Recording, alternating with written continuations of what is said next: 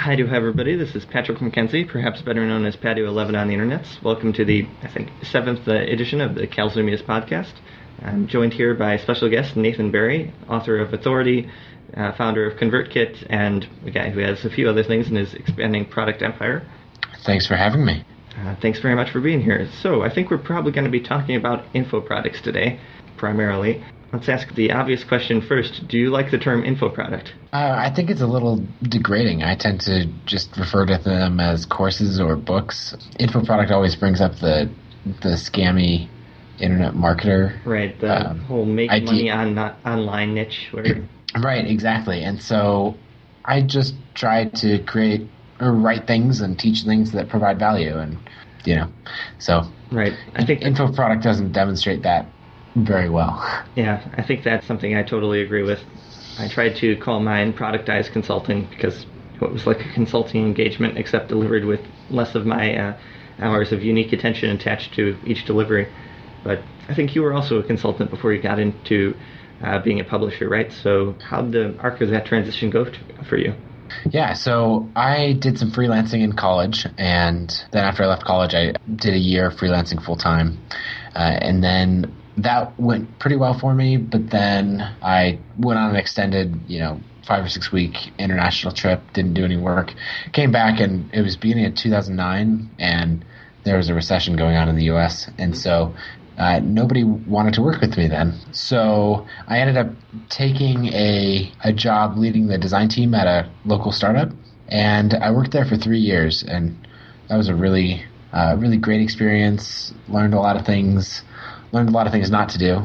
But then I ended up building up a few little iPhone apps on the side, got those to making a few $1,000s a month in revenue, and then used that to quit my job and go back to what I would call then consulting, where before I referred to myself as a freelancer, after that point I referred to myself as a consultant. I think I brought a lot more value to each of my engagements, having more experience. And then basically after leaving that job, I launched my first book, which was the App Design Handbook. And that's when everything changed for me, because I went from these iPhone apps that were making anywhere from $1,000 to maybe up to $4,000 a month, but really uneven revenue. Mm-hmm.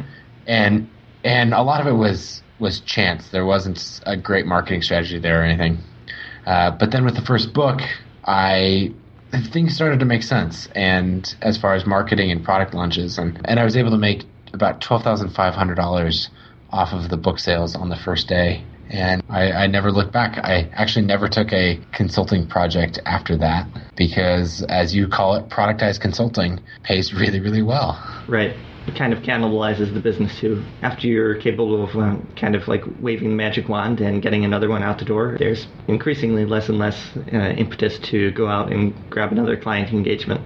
Yep, exactly. Keith and I just, the last episode of the podcast was on how this could potentially be a way for people to get out of consulting, which, since we've already done that topic to death, we're just going to, do more deep dives into how to actually execute on it, rather than saying, yeah, it would be a great idea to get away from, crazy client issues and chasing invoices and yada yada. So can you just refresh my memory? When did you launch Designing Web Applications, which was your first book, basically? Yeah, so the first book was the App Design Handbook, which was focused on iOS applications. That's right. Sorry, and chronology wrong. Yeah, so that one came out September 4th, 2012. So as we're recording this, it's been out for about nine months or so. And then the second book was Designing Web Applications, and that came out December 12th, 2012. So just about 90 days later. That is pretty impressive. So I kind of get the impression from, just following your stuff on the internet that you have been doing this for, many, many years, and then I have to break myself to actually do the math. It's like, wait, that's 10 months. Now, granted, you have a career before that, and you're, able to leverage what you learned from that, but the public portion of the career, or, quote unquote public, the internet celebrity portion of the career is just the last 10 months. Yep, that's right. So there was one, I guess, key thing or habit that I formed that made that really, really easy to do. And that came from Chris Guillebeau. He writes a bunch of books and has a popular blog and stuff, but he kept telling me the idea of writing 1,000 words a day basically the idea of making slow, consistent progress on whatever you're trying to do. And so I built up a habit of writing 1,000 words a day, and that's how I actually finished my first book. I tried to write a book in the past, and I'd never made it past like the first 3 or 4 pages. And so by working on it consistently every single day, I was actually able to finish it pretty quickly. And I kept track of it in a little iPhone app, how many days in a row I'd written 1,000 words a day. And so what happened is I launched the App Design Handbook in September, and I had a streak of like 85 days in a row at that point, or 70 days in a row or something. And so then the next day after launch, my phone popped up and said, "Are you going to write 1,000 words today?" And I went, well, I have 85 days in a row, so I don't want to break that chain. So yeah, I'm going to write 1,000 words. But what am I going to write it about? And I thought, I talked about designing iPhone applications, but I've spent a ton of time designing web applications as well. So I should write about that. And basically I just rolled, right into the next book because I had this habit of writing 1,000 words a day. And anyway, it's just continued, and it's turned into another book after that. And I think I'm about a month away from hitting a full year of writing 1,000 words a day. Wow. Congratulations. I really think Thanks. that the kind of the determination and stick-to-with-itness there is valuable to a lot of people. My business was No Great Shakes back in the day, and the reason it is something larger than No Great Shakes now is just not stopping. Even when I was just very, very part-time on it and couldn't muster up more than 5 hours a week, I was trying to grind out one A/B test every week, rain or shine. And I don't think I hit my streak numbers nearly as often as you did, but that was definitely one of the factors that kept it going in the right trajectory prior to actually quitting the day job, having more time to work on it. So let's see. Something that I often hear from people who I advise, well, if you don't love the day job or don't love consulting, maybe you could try this productized consulting thing. Is that, well, yeah, maybe that works for internet famous people, quote unquote, like you, Patrick, but I do not have a platform or a reputation or 7,000 Twitter followers, yada, yada, yada. In your experience, do you need to be, quote-unquote, internet famous to actually make this work? No, not at all. It certainly helps in some areas, but I was not internet famous just before I launched my first book. People hadn't really heard of me. I didn't have credibility and expertise. I designed a lot of software, but nothing... I didn't design the Facebook mobile app or anything for major startups or things like that. So it's a fascinating topic of how you can gain credibility and authority, and one that I've worked on quite a bit. But just by teaching, you can gain you gain this perceived expertise. So one story that I like to tell, from me personally is back in like 2006, I was doing web design, standard marketing websites. And so I spent a lot of time getting pretty good with CSS, fixing cross-browser bugs, coding up everything. So I came across this site when it first launched called CSStricks.com, and it was by Chris Coyer. And I remember looking at his site and going, I read a couple articles and I went, oh, I know that. Like, he's not much of an expert because I already knew that. And, I gave myself a little arrogant pat on the back or whatever. And so he kept coming out with more articles, and I kept seeing that I already knew that. And so we were basically at the same level, and we were learning at the same pace. And over some time, other web design friends would ask me a question, and I would, instead of answering it, I'd think, oh, Chris already wrote about this, so I'll just forward on his article, because it was pretty good. And so this continued on. Finally, Chris launched a Kickstarter campaign years later. So he's been helping people out and writing articles about CSS for years. He launches a Kickstarter campaign saying, I'm going to redesign CSStricks.com, and I want it to be able to raise $3,500 so that I can focus on doing a great redesign, for a month, and I don't have to worry about clients or jobs or anything like that. And basically telling his audience, will you help me out so I can do this? And as a reward, I will record all these screencasts of the process and tutorials, and everybody who backs the project will get access to that. So I don't have the exact number in front of me, but it was something like $85,000 that he raised out of his $3,500 goal. And that made me really sit up and realize, okay, there's something else going on here. It's not about skill, because Chris and I were at the same level. We started at the same point. Because he was teaching, I think he got better than I did, and I definitely learned some stuff from him over the years. But he wasn't, that much more of an expert than I was skill-wise. But I did not have the ability to flip a switch and, and come up with $85,000 in effectively product sales in whatever 20 days or what his Kickstarter campaign was. And so that made me realize that the difference between he and I is that we both got better at the same level. But I kept that knowledge to myself, whereas he shared it with everybody. He was teaching. And that gave him authority, and that gave him a following. Right. And so that's the moment that made me finally sit up and go, I need to be teaching. I totally agree with you there. I think teaching gives you both breadth and depth. Breadth in that the size of the community, the size of your following increases, and depth in that you, just by the nature of teaching things, you tend to learn them better than if you did not have to explain them to people. Absolutely. One of the reasons I originally started my blog back in the day is that I was worried that if I, just had to bat an idea around in my head, that I could deceive myself very easily, whereas, actually forcing the discipline of seeing that idea in print would mean that I would have to confront the internal logic a bit more. And it turns out that when you are routinely confronting the internal logic of your ideas of the marketing direction for your software product or whatnot, and seeing that, okay, I posted in January about this being the plan, and it is now July, let's see if the plan and the actions taken subsequent to the plan and then the results actually all match up together. And then course correcting based on that is much, much more effective than just kind of doing the natural human thing to retrospectively construct a narrative that supports what you've been doing all along. But yeah, big fan of teaching. Obviously, it's a good thing to do for oneself, clearly. I think it's also a net benefit for the community and whatnot. I don't swing quite as hippie as some in the community do, but I think that open source and the kind of cross-pollination of ideas that happens with the internet, with the communities that have kind of started on the internet and moved offline, like the Business of Software forum community used to be just a message board on Joel Spolsky's site back in the day, and then a bunch of us know each other in person now. The Amy Hoy crowd of friends is growing and meeting each other offline these days. Hacker News meetups are moving offline, and the ideas are getting mixed in these groups and then between groups and whatnot in a way that combines them to something that's larger than some of the parts, I think.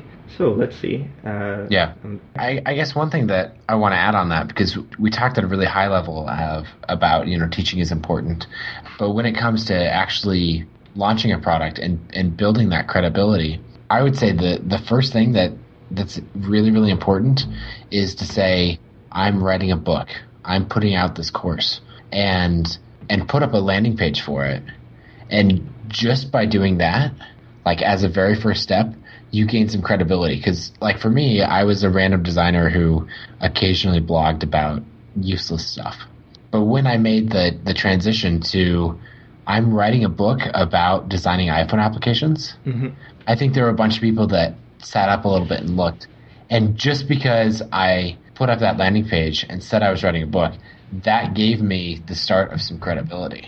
Right. I totally agree with that. And that, people's framings for value propositions are very important. The same way that people frame a newspaper article is ipso facto worth more than a blog post. Someone who's, a published author or soon to be a published author on a topic is ipso facto more authoritative, more credible, better informed with regards to that topic than somebody who isn't. And, just putting that author word on your sleeve is a better positioning for yourself than having other less useful words on your sleeve, like, say, blogger. Right.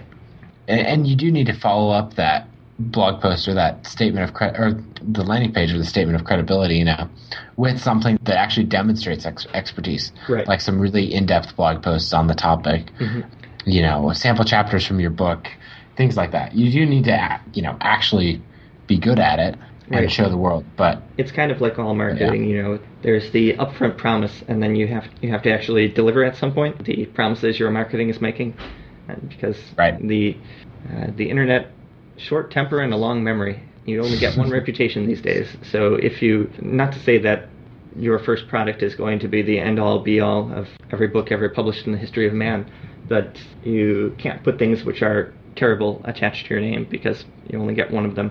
Yep. That conflicts with another piece of advice that I often give, which is ship things even if they're crappy.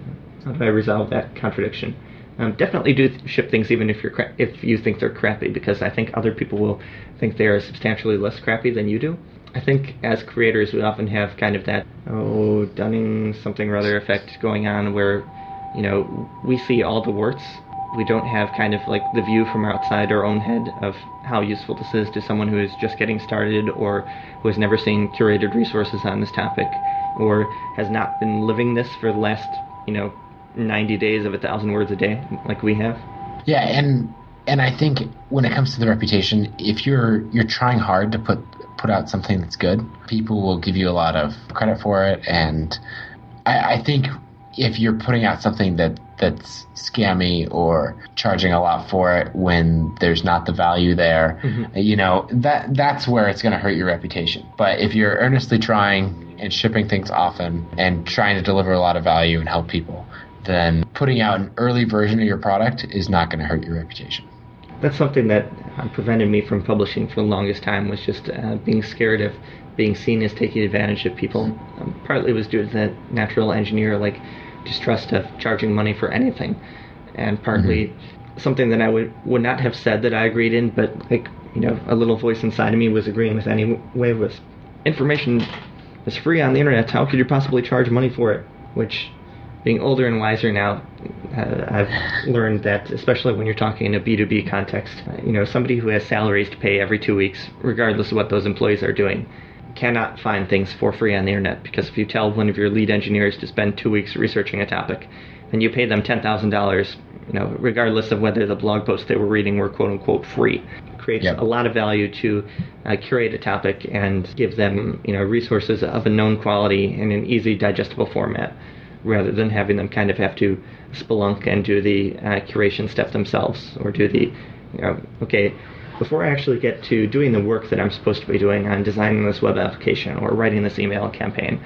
I have to first design a curriculum to teach myself that. And then I will take my own curriculum, warts and all, and then I will do the implementation, and then we will actually get back to, selling the thing that makes this business run. Yep. So that's where if you're teaching a skill that other people use to make money, and you're teaching it to people who have money, so that can be programming, design, marketing, anything, that if it meets those two criteria, then people will happily pay to save even a little bit of time, because they're businesses and they're looking at profit and loss and those factors. So that's how it's easy to justify a price of $250 or $500 or more if you can demonstrate that it delivers far more value than that and saves far more time. Yep, definitely.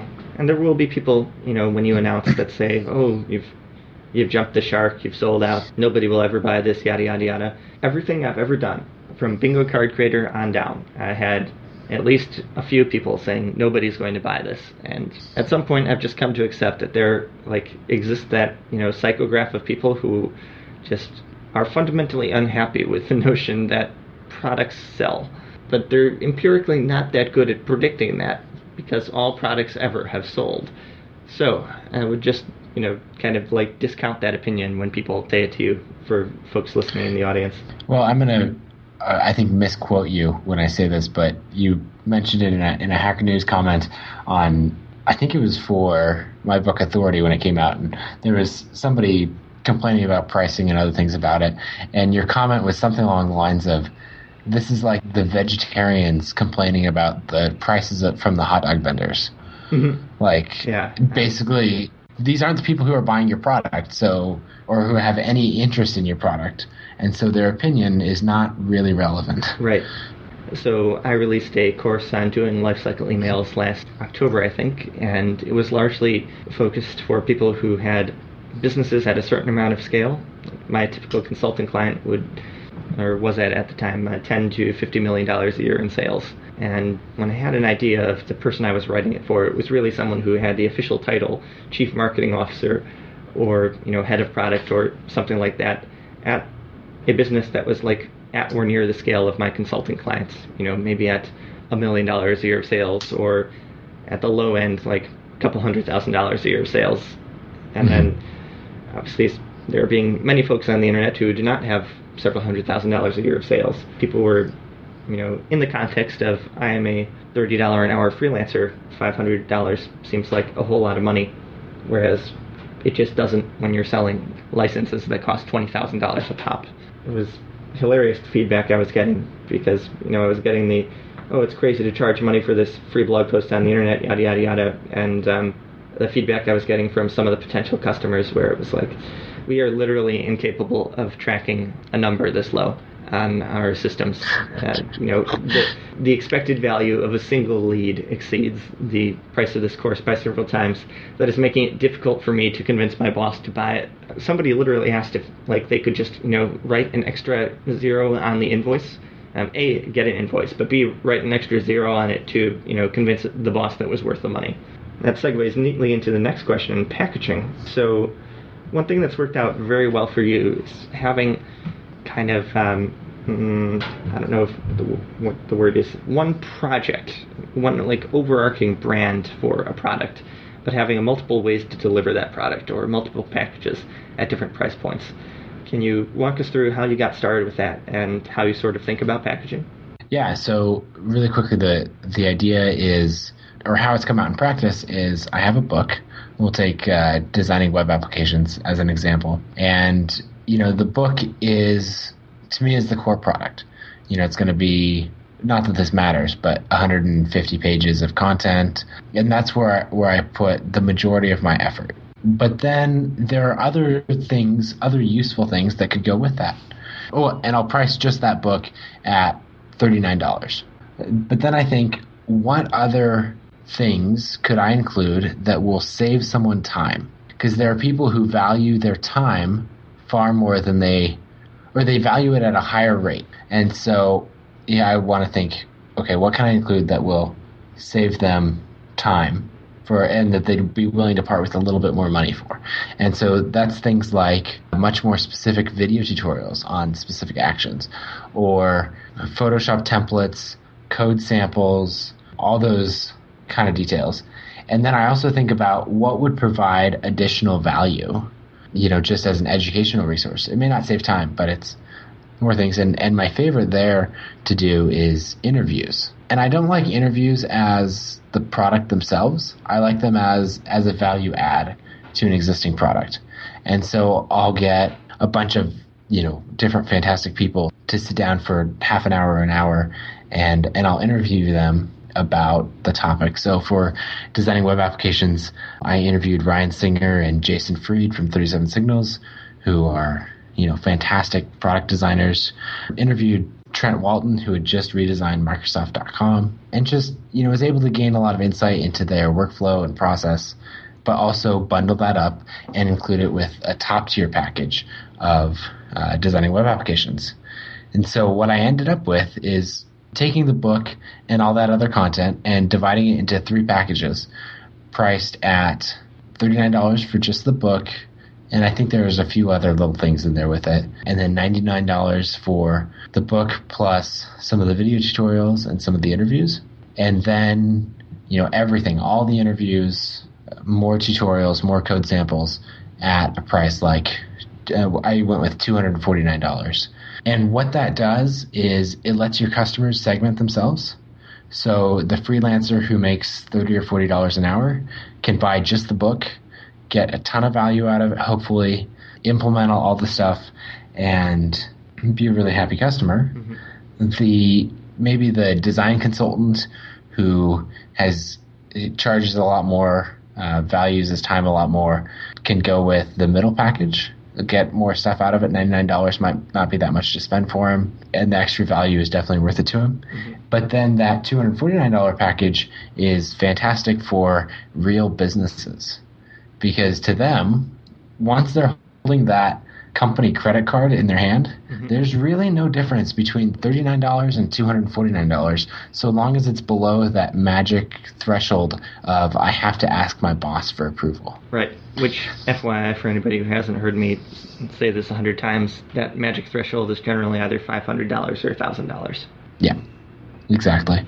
And so if you've made a decision to buy this product, then, and it's just a matter of which version to buy, at that point, and I know this from buying stuff for my design team at the last company I worked for, I would look at it and go, is this higher package or more expensive product going to save me a couple hours worth of time? And I would do some quick math on it, like how much effort and time will this save my team? And if it was more than a couple hours, then it was totally worth it. There was one time I was buying a WordPress plugin that I needed for the marketing site, and I only needed a single site license. But I was thinking about it and going, well, at some point in the future, I might need a multi-site license. I could see, there's a decent chance of that. And so I bought the multi-site license for the company well in advance, just to make sure that I wouldn't have to come back to the site and remember my login information and sign back in and make another purchase. Because I knew what my time was worth to the company. I knew what they paid me. And I knew that, just me coming back and making a second purchase was more expensive to the company than me upgrading to the multi-site license right then. It's one of those mindset shifts where both of us come from modest means. And we were talking about this prior to the podcast, and you kind of get the feeling ingrained in you when you are just doing commerce for yourself, that if you're from modest means and have like a very frugal mindset, that a $12 purchase versus a $20 purchase is something you think about and consider and weigh the pros and cons carefully, because that's, $8 that you could save, right? Where in a corporate situation, basically nothing under the cost of 1 week of a fully loaded employee's time is a meaningful amount to the company. My business these days is running at a fairly high clip of revenue and expenses, and I wrote a $10,000 check on less than 2 hours of thought in the recent past. So given that as my pricing anchor of how quickly I can spend money when it is justified by value to the business, $49 and $249 and $749 all round to zero for me, basically. And that's not, that's not bragging. Bingo Card Creator at all is kind of, a blip on the scales of a quote-unquote real business. If you haven't had a P&L responsibility at a company yet, it's kind of difficult to just make the shift and figure out how little pricing matters from your perspective. Makes a great difference, huge difference from the perspective of the person selling it, because being smart about pricing and smart about packaging can really juice your returns from doing the same amount of work. Yeah, and I'll share some numbers on that in just a second. My favorite story related to expenses in business and that kind of thing is a friend of my dad's growing up was an engineer at a really large printer and computer manufacturing company, and he had a story of in their R&D lab they had this box, or this series of drawers, a whole bunch of different nuts and bolts and all these little parts that were all separated out into 30 different drawers and labeled perfectly and all of that. And he was walking along and he bumped into it and knocked the whole thing on the floor and made this disaster. Everything's mixing together of all these parts. And so another engineer jumps up to help separate it all out and so he can fix this. And he just grabs a broom and a dustpan, sweeps it all up, throws the whole thing away. And the engineer's like, but those parts are worth money. And it's like, well, how much are they really worth? $15? And we're going to spend an hour's worth of time, both of us, separating this out and cost the company $300 or more? Not going to happen. Throw it away and move on. And that just shows how, when you have a sensible approach to pricing, it makes it a big difference. Right. But referring to how it makes a difference on the seller's end, designing web applications made $26,500 in the first 24 hours after it came out. Had I just used a single price point, so had I not given the people who wanted to pay more an option to pay more, because if the $249 price wasn't there, then I wouldn't have had fewer sales necessarily, or I wouldn't have had more sales. It's just those people who would have paid $249 would have just given me $39 instead. Right. And had that not been there, I don't have the exact number in front of me, but it would have been about $8,000. Right. So essentially, for similar amounts of work to develop the product, you made an extra, let me do the math in my head, 220% or so, because you were savvy about your pricing strategy for it. Yep, exactly. And every time I've seen multiple packages in use, both when I do it and when other people do it, it consistently doubles revenue, if not triples revenue. Right. This is something where it's very rare to find tactics which are just magic win buttons that work in every situation. This is kind of one of them. Sort of like charge more, which, by the way, charge more. That's both Yes. for the people listening to this, and honestly, I think the two of us could hear it too. I remember Keith, my co-host, had to talk me out of pricing my first product at $79, and then eventually went up to $249 for the early adopter discount, and then basically $500 for the ongoing sales of the product, and that obviously created significant value for myself and my customers. But so charge more. But the multi-tier structure for packaging, much like the multi-tier structure for software as a service, is very, very good at reducing the absolutely absurd amount of customer surplus that these products would otherwise generate. Like, the case where we're selling something to a business for $49, which they're going to turn around into several $100,000 worth of additional business for the company. Yeah. And my favorite part about it is you can get more revenue based on the value you're providing. Every company does not get the same amount of value from your product. Right. And so you can let them pay based on the amount of value they're likely to get. And you don't have to exclude the people at the bottom end level. Like, the freelancers can still afford my book at $39, and I don't have to completely exclude them. So that's also, for some people, been kind of that particular point has been a way to kind of like assuage their inner worries about charging more. For example, some people are very concerned about like distributional access to their things, and they don't want to exclude folks who are, just starting a business or just less well off than other people. Given that you have an affordable entry point into the product, then there's no reason to feel guilty about charging, $500 or $1,000 to the firms who can afford it. I've seen a lot of people be pretty successful at that.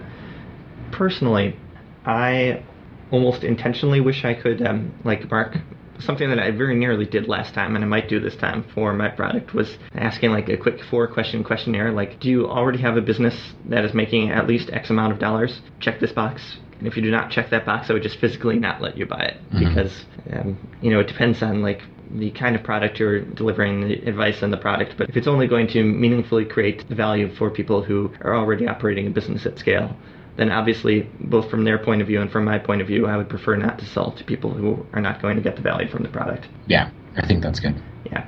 So, echoing your tale of just put a pricing or packaging structure in place, and it is an auto win. For my course, I did just a what would be called in software a site license. I said, well, you can buy it for yourself, or if you want to share it with your team, it's not DRM'd or anything. You can download it and put it on your server. Just buy I think I called it the corporate package, which was just 4 times the price. There was absolutely nothing different about the product or the implementation. There was no DRM on either version, so it was either files which you could download and watch and do whatever you can normally do with files, or files which you can download and watch and do whatever you normally do with files, but could illicitly show it to other people.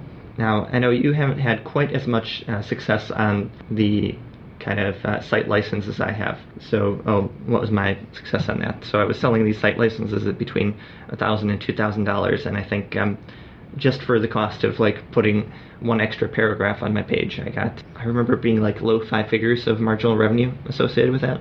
I would have to run a SQL query to verify that, but it was obviously clearly worth doing for me, and clearly worth buying for the company, because a lot of them said, oh yeah, we turned around and made this into a 6-figure campaign. Congrats.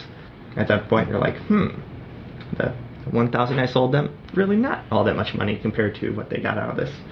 Anyhow, right. But the reason why I think the site license worked better for me than it has for you is both mine was competing with less options. Like, you already had the sophisticated tier structure in place with the 3 different tiers, and then you had the upsell to the site license, which was presented kind of in parallel to those 3, but not at the same level of visual or important weight. Yeah. You didn't give it the same weight in either the copy or the visual presentation or anything.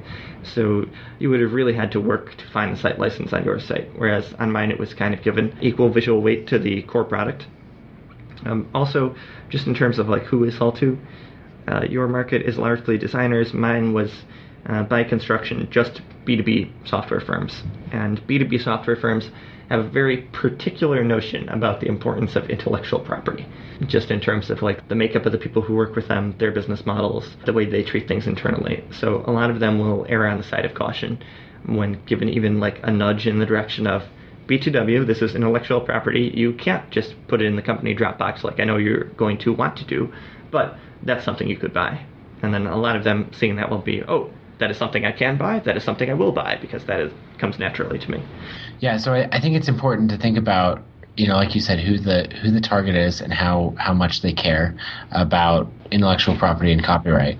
That said, I think that my audience, there's enough design teams that would be interested in the product that I think it could have been a good fit. So I think the area that, maybe not as many people would have gone for the site license as a percentage as with your products, just because of the fit and focus. But I think the biggest mistake that I made, and this copy is still on nathanberry.com/webapps if you want to look at, the copy and design for that part, pay attention in order to actually find the site license. That's part of the mistake, is that I just said a one line about, if you'd like to share this with your team, buy the site license for $1,000. So I went with the 4X price as well. And I don't think it triggered any red flags for people as far as on the copyright side of things. Like, looking at your copy, it triggers something of, hey, like you said, hey, this is an intellectual property issue. You need to pay attention. Whereas mine just says, if you want a site license, like, go, buy it. It doesn't trigger any thoughts of, if you share this with a lot of people, it's kind of a copyright violation. So copy matters. Copy definitely matters. That's something that we see over and over again in our work, both for ourselves and for other people. I'm just going to read out the copy that I used for this because I kind of like it. You can see it at lifecycleemails.com. If you just plug that into your browser, my sales page is still up and still making sales. It's probably something we should talk about in a moment. But do you have a few people at your organization who would benefit from taking this course? No problem. We sell group licenses too. You can either grant your coworkers access to the course on our site, or you can download the material and host it internally. One corporate license covers up to 100 people within the same organization. We trust you not to abuse our confidence. No DRM is involved. And that kind of positions it as, it mentions like obliquely the IP related thing, but doesn't like wham them over the head with it. As long as we're talking about IP and DRM and whatnot, what's your stance on piracy? Because I know a lot of people are like, oh god, you're selling files? People can copy files. You're going to lose all your money to people copying it for free, empirically. How's that working out for you? So I make money for my products. People buy them. They're quite available on torrent sites. You can go check them out. Go Google designing web applications, I don't know, free download or whatever you would add on to the end of that. Actually, you can just probably Google the product name and click to the second page and you'll get free downloads. You might get some viruses along with that, but, So it's widely available to pirate. I didn't add any DRM, and I am quite happy with the amount of money I'm making, and I just don't worry about it. I don't want to give my customers the idea that I don't trust them, and I don't want to frustrate them with DRM or anything like that. Basically, I don't want to potentially jeopardize a relationship with somebody who I care about and who cares about me in order to potentially stop somebody who will probably never buy my product. Right. That said, it might be worthwhile to, I don't know, hire a freelancer to try to get Google to delist some of these, at least so they don't show up on the first page of results. But otherwise, I think it's just not worth the effort. I think more than the minimum amount of effort placed to secure things is probably a loss, especially in our industry / the sort of things we are selling. I'm sort of a heretic on DRM with regards to software programmers, in that I kind of understand why it's valuable for people in the content industries like video games and movies and whatnot, who have a sales cycle which is dominated by the first 48 hours and first 1 week of sales. So even if they can delay the appearance of a crack by like 6 hours, that makes a meaningful amount of revenue for the business. But for sole proprietors like us who have products like these, it's basically anything above the minimum amount of work to keep honest people honest is sort of a net loss to you. And the minimum amount of work is, require a credit card to download and don't make the link like copy pastable to other people. Yep. I think you use Gumroad for fulfillment, right? Yeah, I do, and they're fantastic. I love the team over there, and highly recommend them. Yeah, I met them through the Bacon BizConf, where they were one of the speakers, and Ryan Felk, one of the I think he's the founder, came out to there. He's the head of their business development. Ah, gotcha. Yeah. So, yeah, that was great fun, and they are solid folks. I did all of my delivery / fulfillment through an application which I coded largely because I at the point where I was launching this last year, I hadn't done any hardcore programming in a while and really wanted to. But it's absolutely the wrong choice. Nobody is not buying your thing because it doesn't have a custom coded shopping cart. So, right, and you just hear people. Somebody said this the other day where they really liked Gumroad's implementation of the checkout process, which is fantastic. Mm-hmm. But what they didn't like is Gumroad charges a 5% fee, so that includes the credit card processing, plus I think 25 cents. Whereas Stripe, charges 2.9% plus 30 cents or 25 cents or somewhere right in there. So Stripe is 2.1% cheaper. Mm-hmm. And so this person was going to rebuild on their own, because they had the technical skills, the Gumroad checkout process almost exactly, in order to save 2.1% on each transaction. Right. It's absolutely insane. Like, you're committing yourself to doing the bare bones implementation of doing something like this is between 3 to 5 days of work. And if you figure your first info product is going to sell, let's say you're fairly successful with it because you've heard from Nathan and Brennan and my experience, and you're not making all the mistakes we did on our first one. Let's say you sell $100,000. You've saved yourself $2,000 of tax write-offable costs for a week of your time. Whereas if you had spent that week, your existing consulting business, you'd presumably have made a lot more. Or if you had spent that week, rather than like duplicating, the table stakes to entrance, you had just worked on your copy, you would be at a multiple. Like, it's absolutely insane how important copy is, like headings and whatnot, the call to actions on buttons. I've seen people who've coded their own shopping cart, and it was more important to them that worked than they were paying rigorous attention to all the details. They left the button on the buy page be submit or something, where I've got 8 years of A/B testing experience at this point. I can pretty much tell you that if you had thought to change that button, that would be worth 20% of sales. But you didn't think to change that button because you had just spent a week building a shopping cart when you should have just been pulling one off the shelf from Gumroad or any of the numerous scripts that you could just drop in and get this to work. Yeah, there's all kinds of other factors. It's fascinating talking to Ryan from Gumroad about all the stuff they do on fraud prevention, and there's a lot of stuff that goes into processing payments that you don't see in an interface. Yeah, I tend to think, and again, do what I say, not what I do, but unless you are very sure you're going to add value to your implementation, go with one of the people you can buy to do this. Unless you really want to code a shopping cart. Unless you really want to code a shopping cart. Go for it. And the Gumroad guys did try to sell me on using them a few times, and I told them one of the reasons I said no was I said, look, it's my professional competence to build checkout flows because I do that for consulting clients, so the experience of coding one more where I can actually share the results of doing it adds value to me. And I don't think that's totally just a self-serving excuse because I wanted to build a shopping cart, but there's perhaps those two things together in solution. To change topics briefly, you mentioned a few minutes ago that you threw interviews into one of your top tiers on your packages.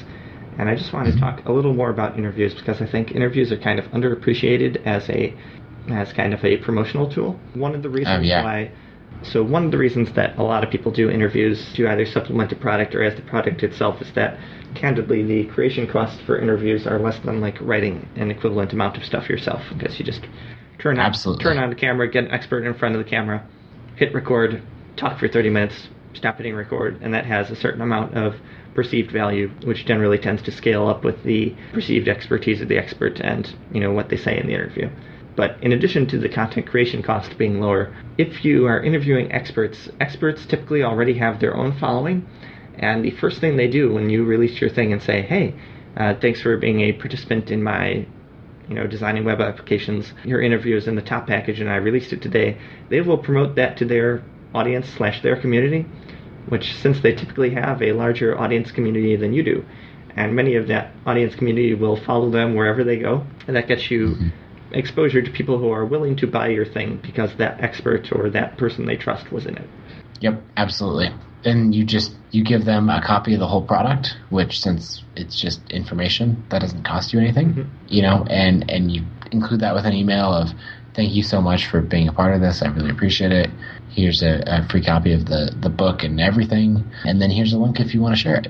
And so in general, that'll get at least 50% of the people you interviewed to share it, at least. Yep. And that's worth a ton. Every time I get interviewed in something, I at the very least tweet it out and generally send a brief notification on my email list, like on the next scheduled email. By the way, if you guys want to hear more from me, I was interviewed in this book thing. And I've heard from people who use unique tracking everything that just the tweet can be worth 20 sales. So it takes me a minute to compose, and then all of 10 minutes to compose the email to me asking for it. So worth it at the margins, right? Yeah, well, and it's also a fantastic way to get to know people who can deliver a ton of value to your business and all kinds of things. So, right, because after you've done something together, you're no longer strangers.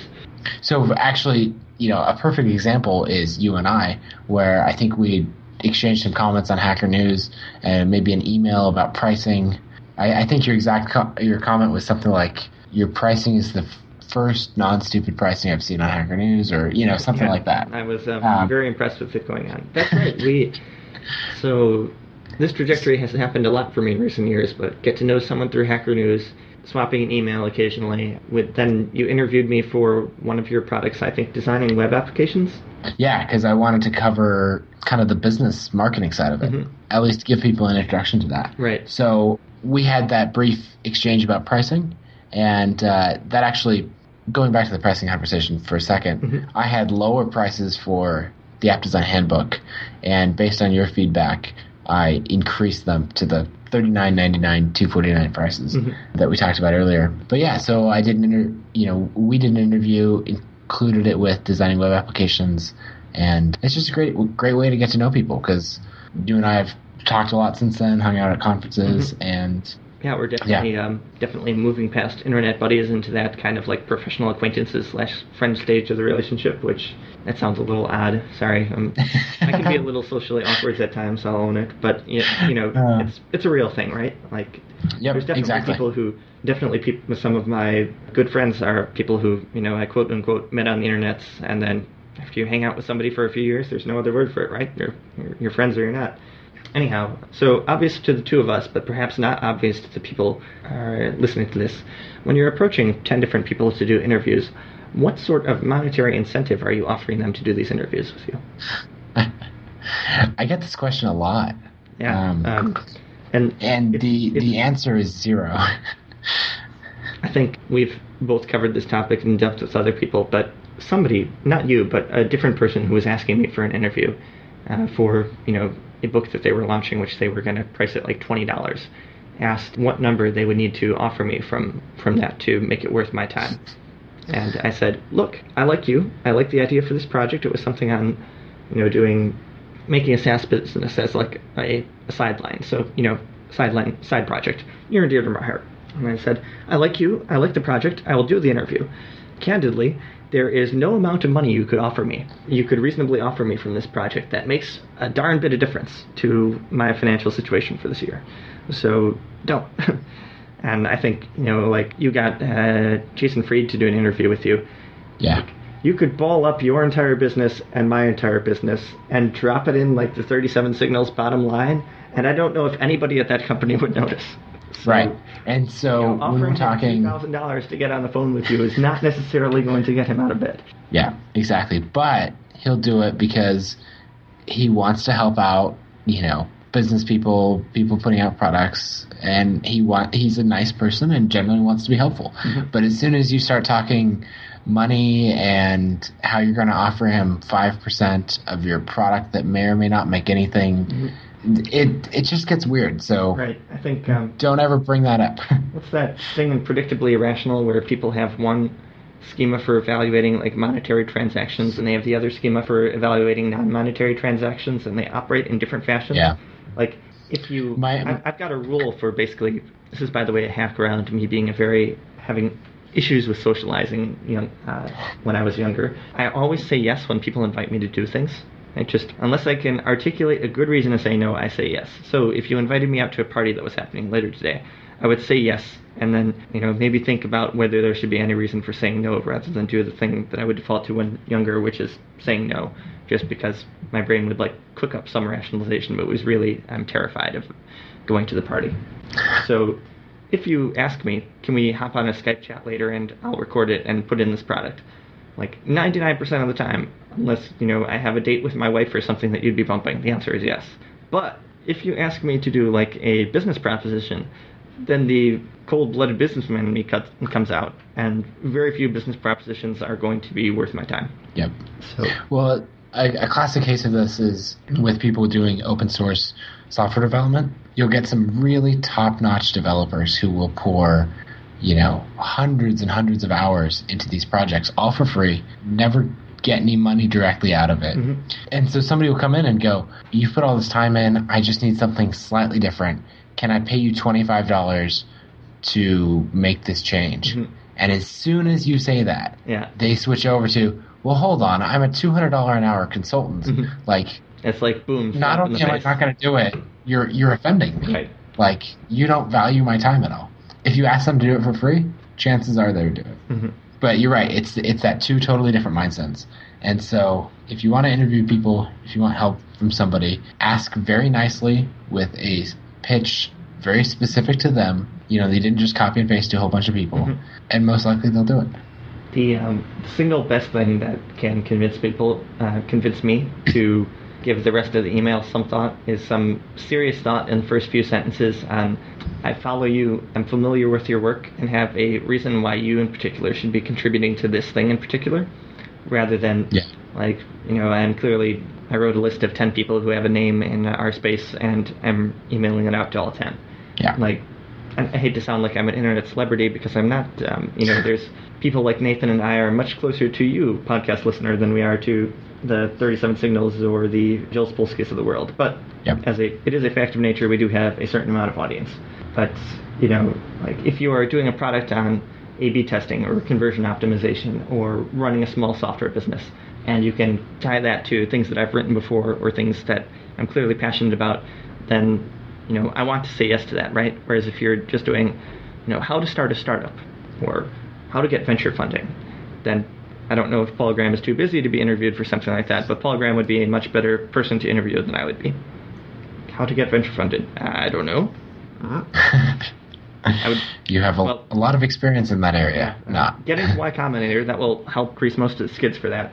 If you had a question on how to get into Y Combinator, and being on Hacker News like it's my job might give me some idea of what to tell you. But I don't think that would be something I would make people pay for the advice for.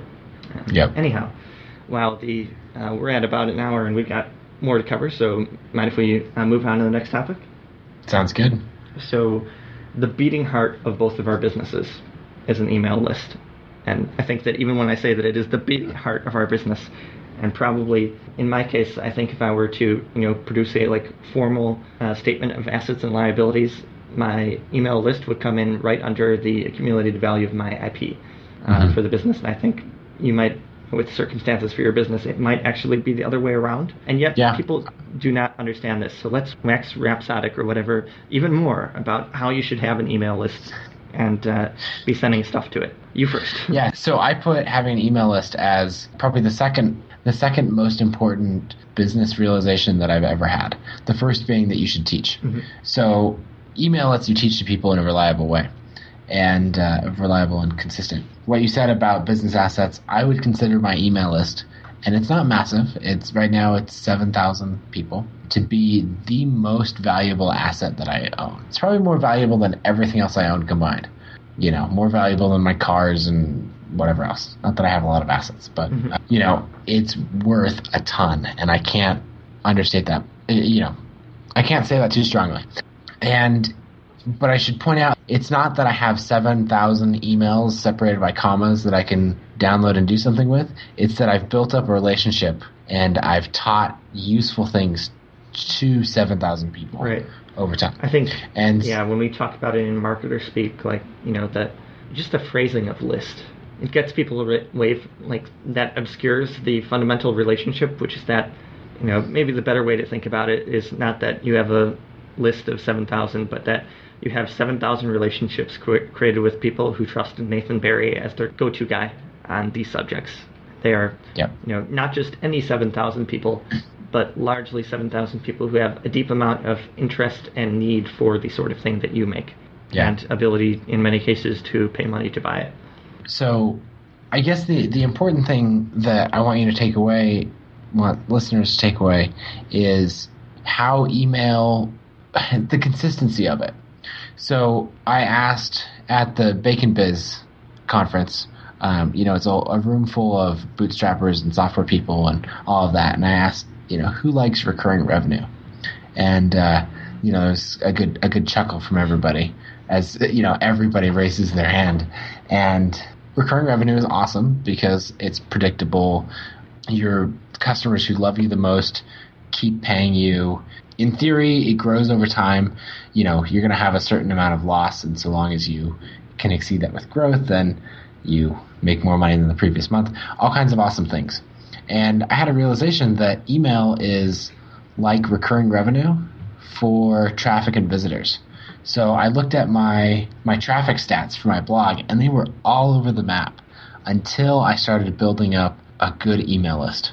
So I could have traffic that went up a huge amount one month because of, a story went viral or whatever, and then dropped significantly the next month. So it was crazy and all over the map. But email, I could just keep consistently growing that list. I'd lose some every time I sent an email, but so long as I gain more than that, my list grows every time. I have a relationship with each one of those people. And so to me, email is it's the same idea as recurring revenue, but for getting visitors and engaged readers to your content. I totally agree with everything you just said. One of the reasons I created my email list after years of not doing it, which years that I very much regret now, because there were, hundreds of thousands of people who visited my blog over that time that I have no way of getting in touch with ever again.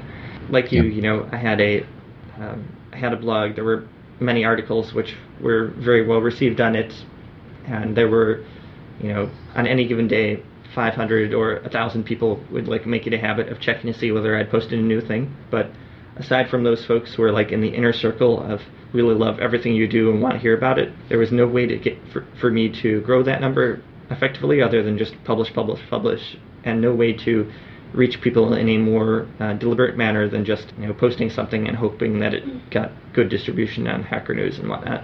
Yeah. And partly as a business owner, no matter how much you like any distribution channel, you never want to be totally locked into one of them. And then partly as just a regular old Hacker News denizen, it's weird, but I occasionally ask for my things to be on the front page less, just because I never want to burn people out with them or give people the impression that I'm, explicitly using Hacker News as the me all the time marketing channel. One of the benefits of having the email list was that by construction, since people have asked to get it from you, it can be the me show. It shouldn't be the me show. It should be the you show. Every email to them creates value for them, whether you're teaching them new things or potentially giving them some sort of sales message for something that would create value. But it can be how do I want to phrase it? It can be rather more focused on things I am doing than, say, a blog post could be without coming off as quite self-absorbed. Yeah, because they opted in to hear from you, and at any time they can opt out. So you can guarantee that these people want to hear from you. Right.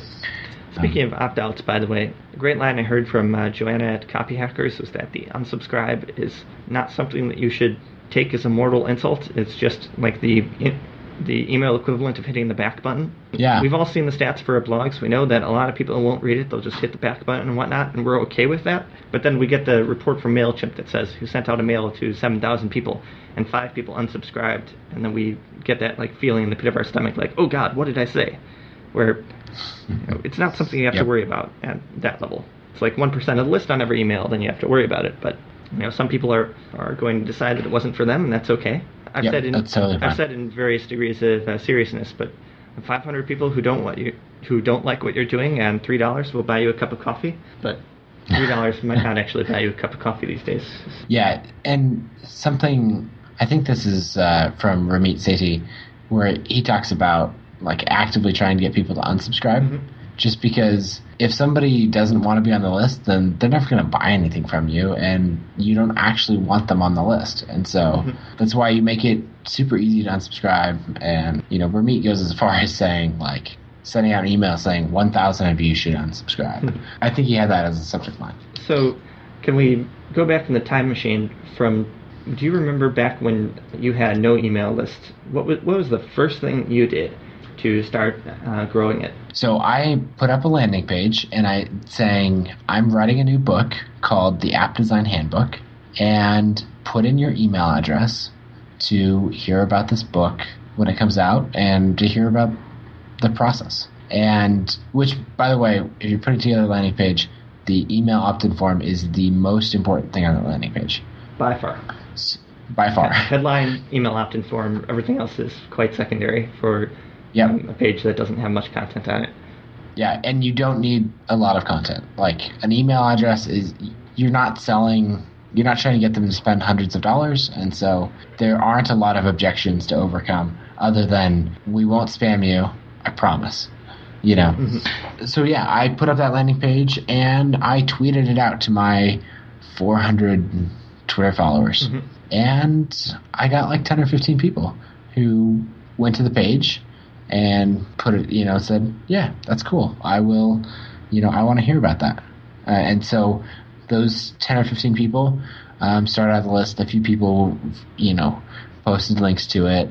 I emailed a few friends who were designers and said, hey, could you share this?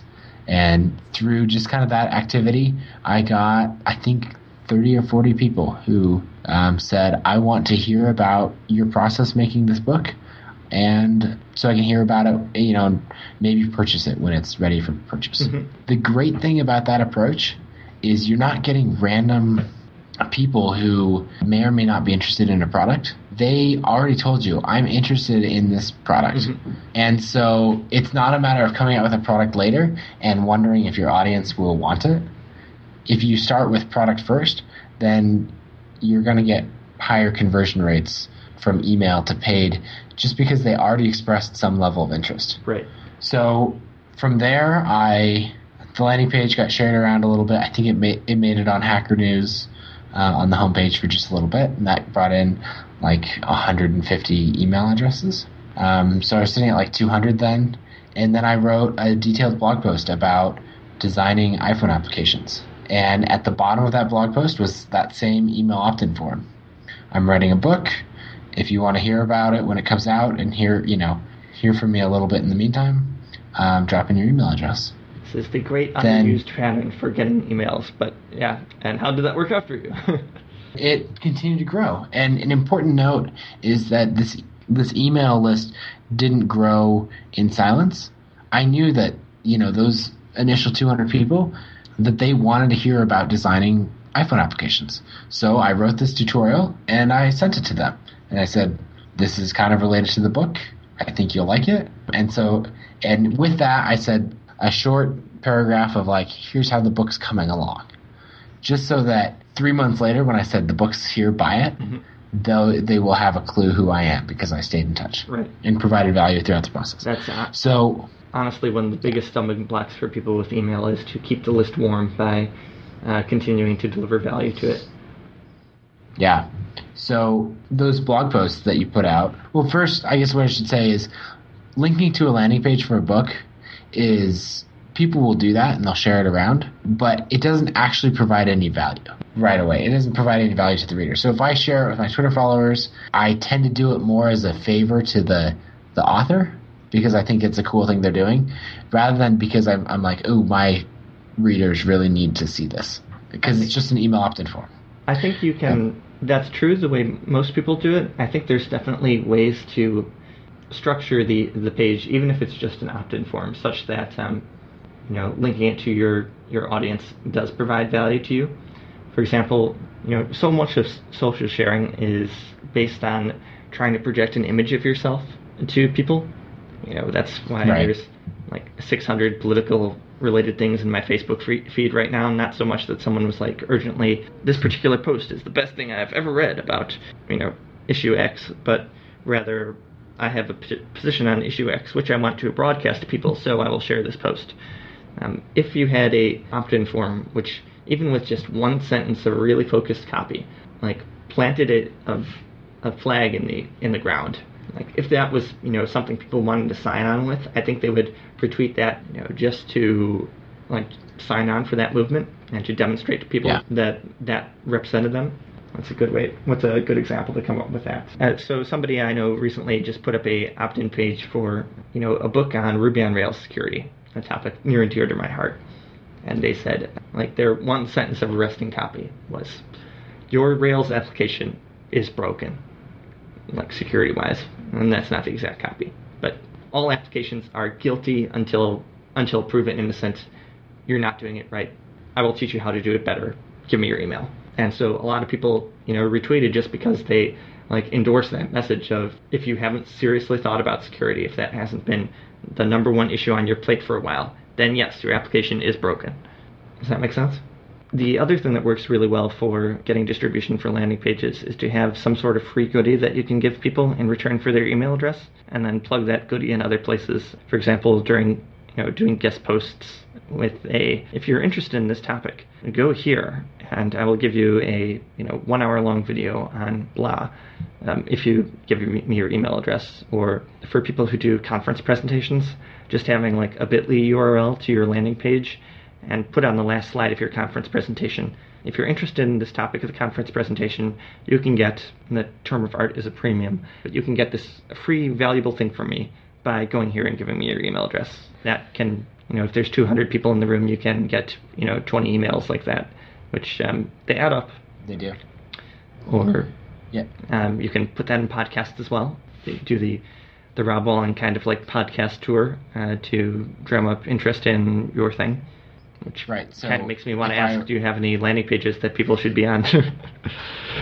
Yeah, so if I was going to follow up with that right now, I would say something like, it'd be better if it worked into the conversation, but I have this email course on how to launch products, and if you go to nathanberry.com/launch, you can get in on that free email course and over 3 weeks get some awesome content on exactly how to launch products. That would have been a much more smoother way to introduce it, but yeah, exactly like that. And that's something that you can do in virtually everything. You can also even give that people a one-on-one when you're just shopping around your idea in your local community. Yeah. I think the AppSumo guys were very smart about it. They said, how do people get their first 100 customers or 100 signups to an email list? And it's largely just by banging down doors like that. So one thing that I did very recently is I wrote an article for Smashing Magazine, and it was titled How to Launch Anything. And it's my exact product launch plan, kind of my formula that I followed for 3 books now. Exactly how to do it. But at the end, I always feel weird in guest posts. Like, it's kind of lame in a guest post to say, if you want to learn more about this, buy my book. Like, that's kind of an awkward transition, I think. And a lot of editors on sites will be like, really? That's too self-promotional.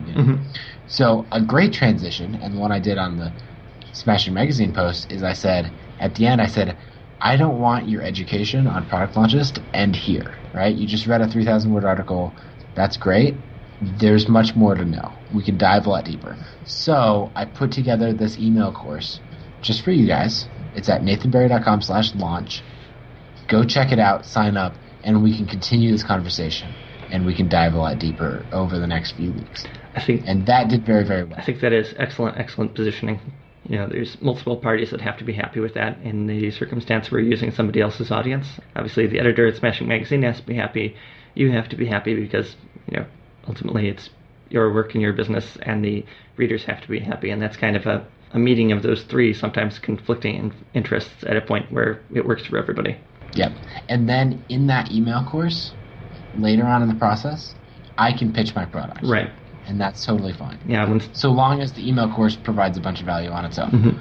But, 2-3 weeks in, I can give a hard, after casually introduce my product. Later on, I can give a hard pitch for it. Mm-hmm.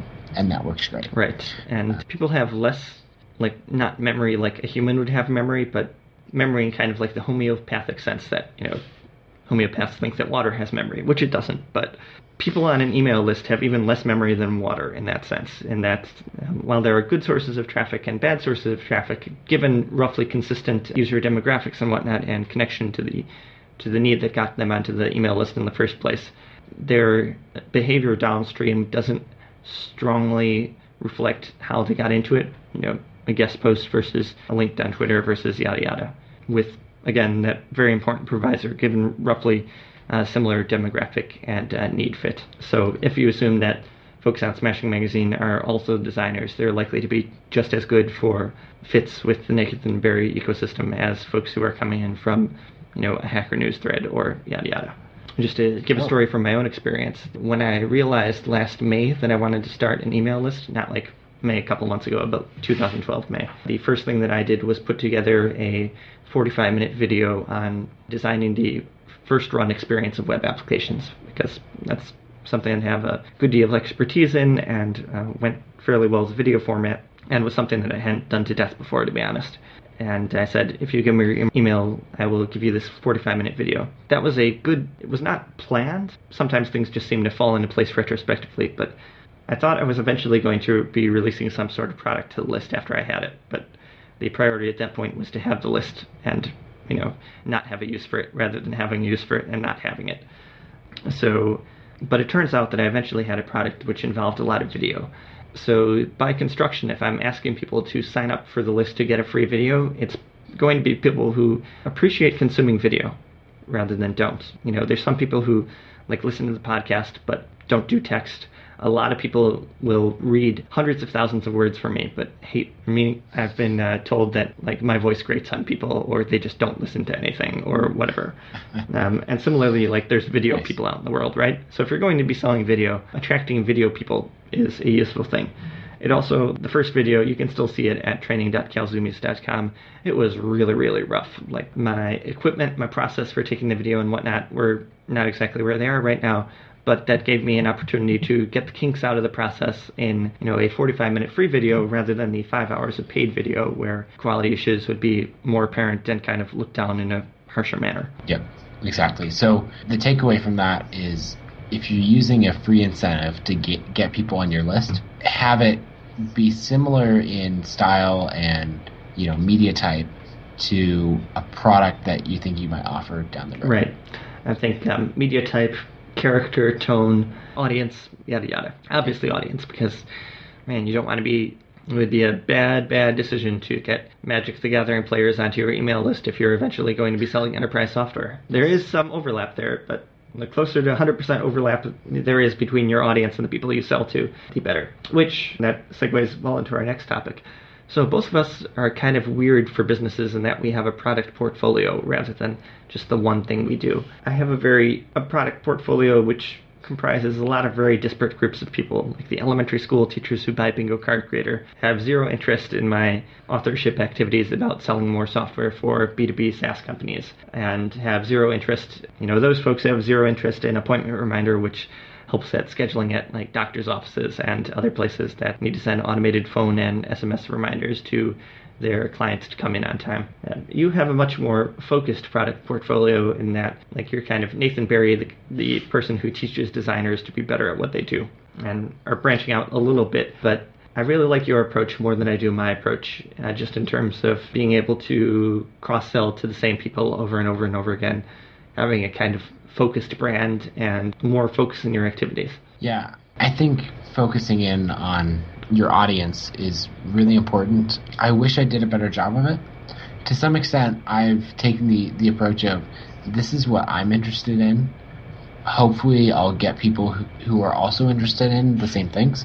So I've got a book on designing iPhone applications, a book on designing web applications, there's a pretty good overlap between those two, right? Designers, it may not be 100% overlap, but it's pretty high. Right. But then I branched out a little bit.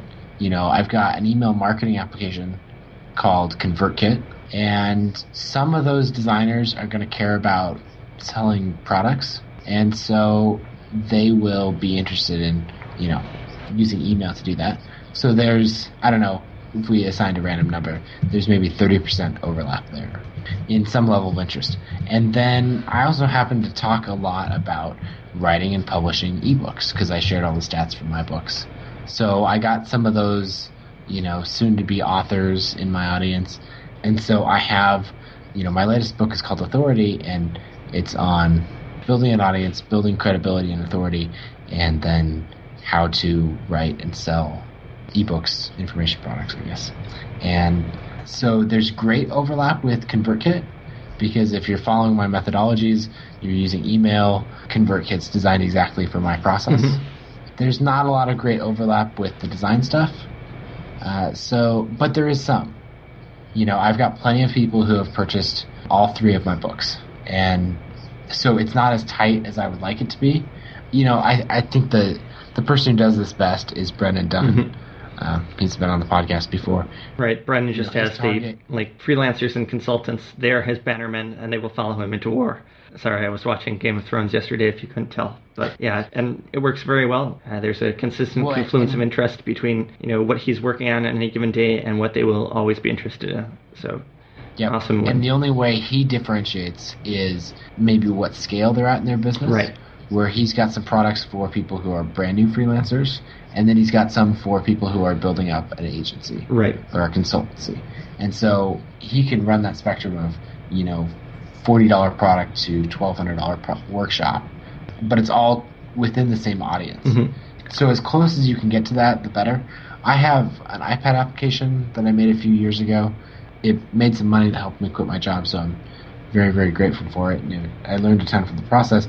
But now it's targeted at speech-language pathologists, mm-hmm. which has nothing to do with, there's no overlap whatsoever between them and designers or product marketers or anything like that. Mm-hmm.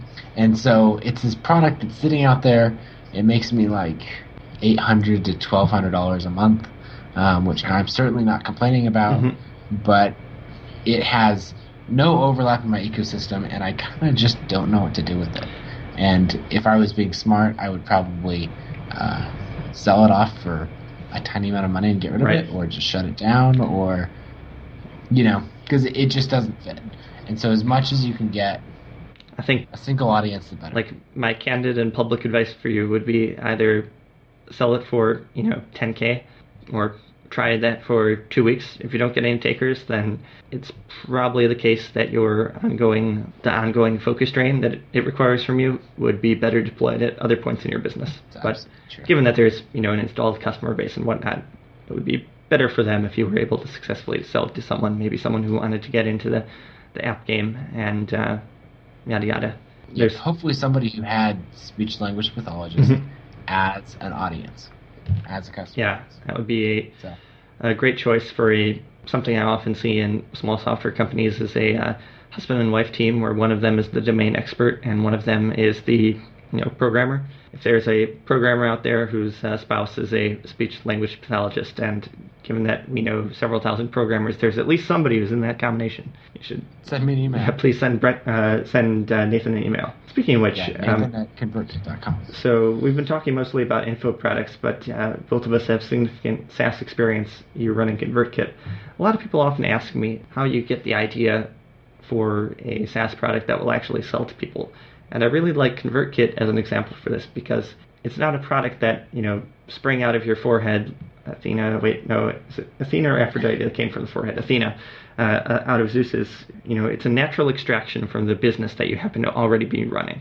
Obviously, the designing web applications and whatnot are a technology-focused business, but they're not a quote-unquote tech business in the way that people usually think of, where you had this pre-existing business, and it was obvious that there was a recurring need in the business that could better be met with technology than by the existing processes you were doing. So you created that technology, and you were basically customer number one for it. And given that you knew that this process that you had been using was generalizable across your industry and across other industries, then you knew there would be a market for it, rather than just like kind of throwing something at the dartboard and praying it stuck. Yep, absolutely. And so I know, since I built the tool that I want for a process that I know makes money, as far as how to do email marketing, it's a lot of stuff we've just been talking about. I knew that I would be a customer at the very least. So even if nobody else wanted it, I knew that I could use this tool to sell other books and products and make money. But the other fantastic thing that I love about building products for yourself is that you can actually use them like a real customer instead of using them in some artificial way. So I had a tool years ago that was used by, it was a SaaS application used by sign language interpreting agencies to schedule and manage all their freelance employees. And I would go through, we'd release new features and I would go through and test it. And I would fill in all this fake data. And I'd click through things, but I wasn't actually using the tool because I had no reason to use the tool. Right. And so it was all artificial use. Whereas with ConvertKit, because I'm the biggest fan of the software and the person who is chomping at the bit to get new features in and all of that, I'm using it every single day and improving on it and testing it. And it's just a much better spot to be in than trying to use some tool that you don't care about in an artificial way.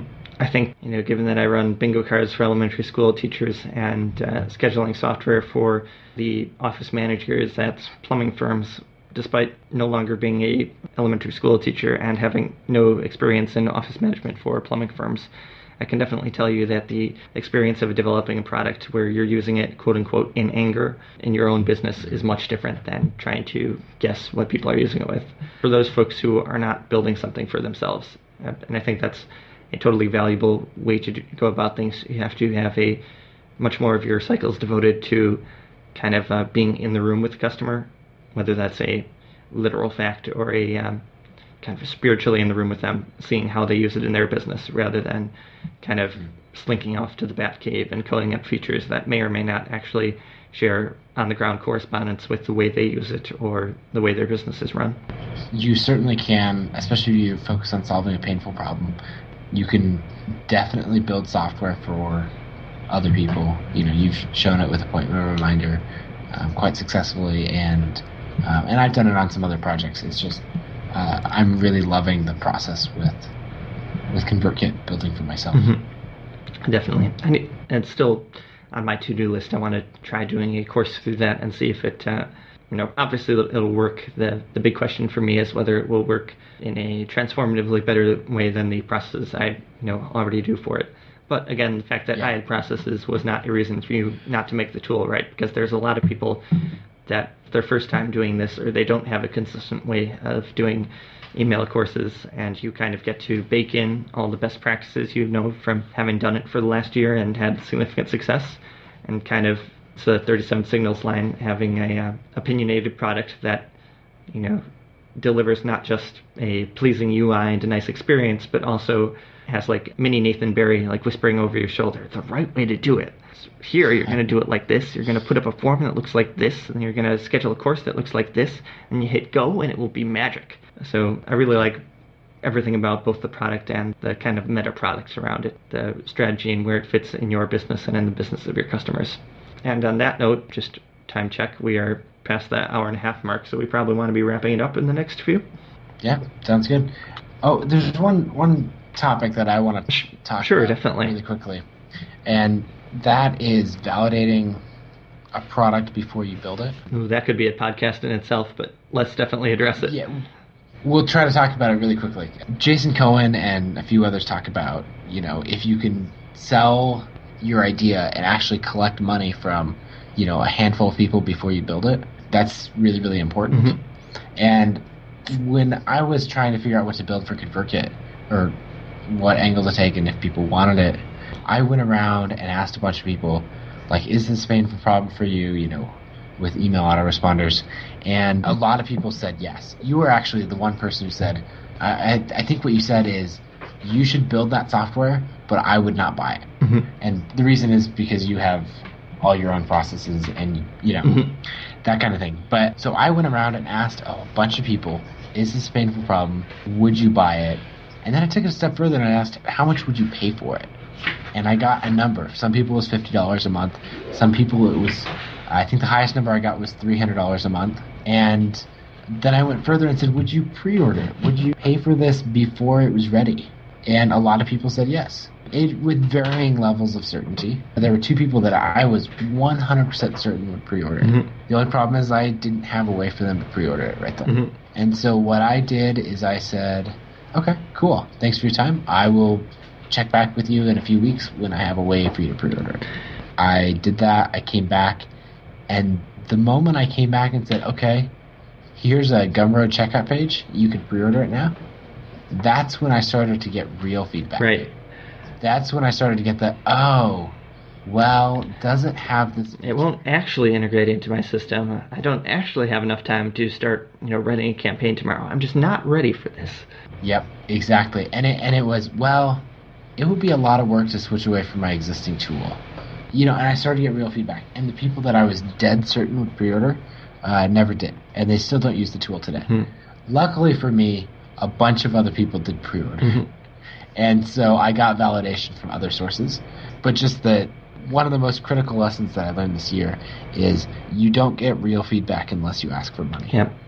And you don't even necessarily need to be able to physically take the money, but actually asking for it is important. One thing that Jason Cohen has done, which I did before, my validation for the appointment reminder market, I went to the Gold Coast / Magnificent Mile area of Chicago, which is an area that I happen to know has lots of high-end retail.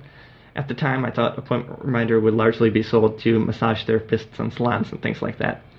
So they're thick on the ground over there. I took out $400 from the ATM and would just go into every salon, every massage therapy practice, ask if the person behind the counter was the owner. If yes, ask if they accepted walk-ins. If yes, say, okay, I would like to get your 30-minute service, but I don't want to actually have the service.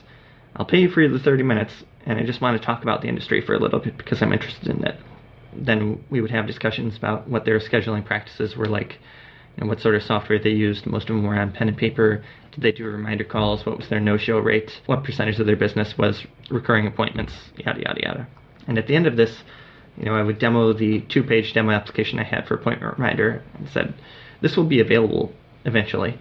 Is it something you are interested in to solve this no-show problem that we've established that you're having? And if they said yes, I would literally ask, can I put you down for, the first month of it and I picked a number. For most of them it was $30, or the pricing still is today on the low end. And a bunch of them said yes, and then I would follow up with, can I get a check for it?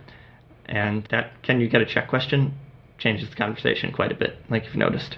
By the way, when you're doing pricing is generally not something you should ask customers for, in my experience. That's something you should announce to them and get the upvote or downvote on it. I think you would have had better results if you had said, it's going to cost $100.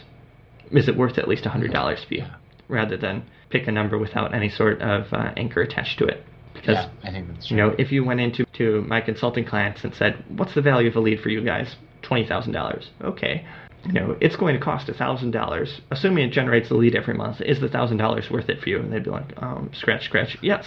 And you'd have a different pricing structure than you do currently, and a few people paying you quite a bit of money. But that neither here nor there. I still really love what you've done with the business. Anyhow, I think we've covered a lot of ground, and to avoid boring people with their voice anymore, we'll kind of cut this short, but we should definitely do another one sometime.